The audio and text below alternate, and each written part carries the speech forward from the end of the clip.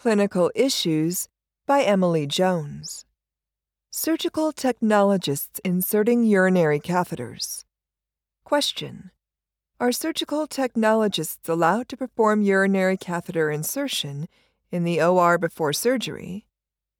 Answer: Recognizing that variations exist across educational programs and that urinary catheter insertion may not be a standard fundamental skill taught during basic training for the surgical technologist, it would be considered a delegated nursing procedure requiring employer competency validation before implementation.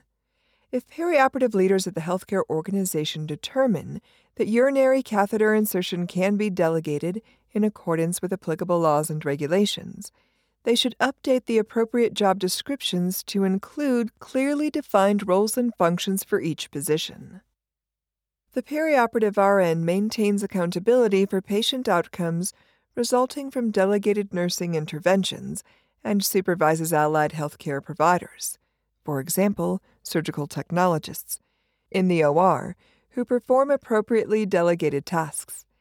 AORN believes that the surgical technologist practicing in the OR should complete specialty certification. After graduating from a surgical technology program, accredited either through the Commission on Accreditation of Allied Health Education Programs, including military surgical technology training programs, or through the Accrediting Bureau of Health Education Schools, the surgical technologist must successfully pass the National Board of Surgical Technology and Surgical Assisting Certification exam to become a certified surgical technologist.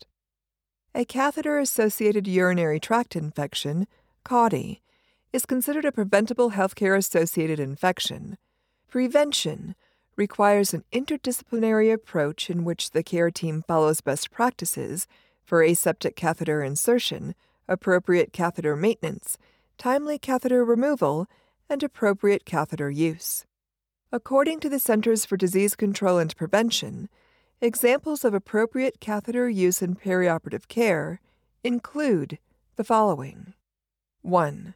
Patients undergoing urologic surgery or other surgery on contiguous structures of the genitourinary tract. 2. Anticipated prolonged duration of surgery. Catheters inserted for this reason should be removed in the post-anesthesia care unit. 3. Patients anticipated to receive large volume infusions or diuretics during surgery. And 4. Need for intraoperative monitoring of urinary output.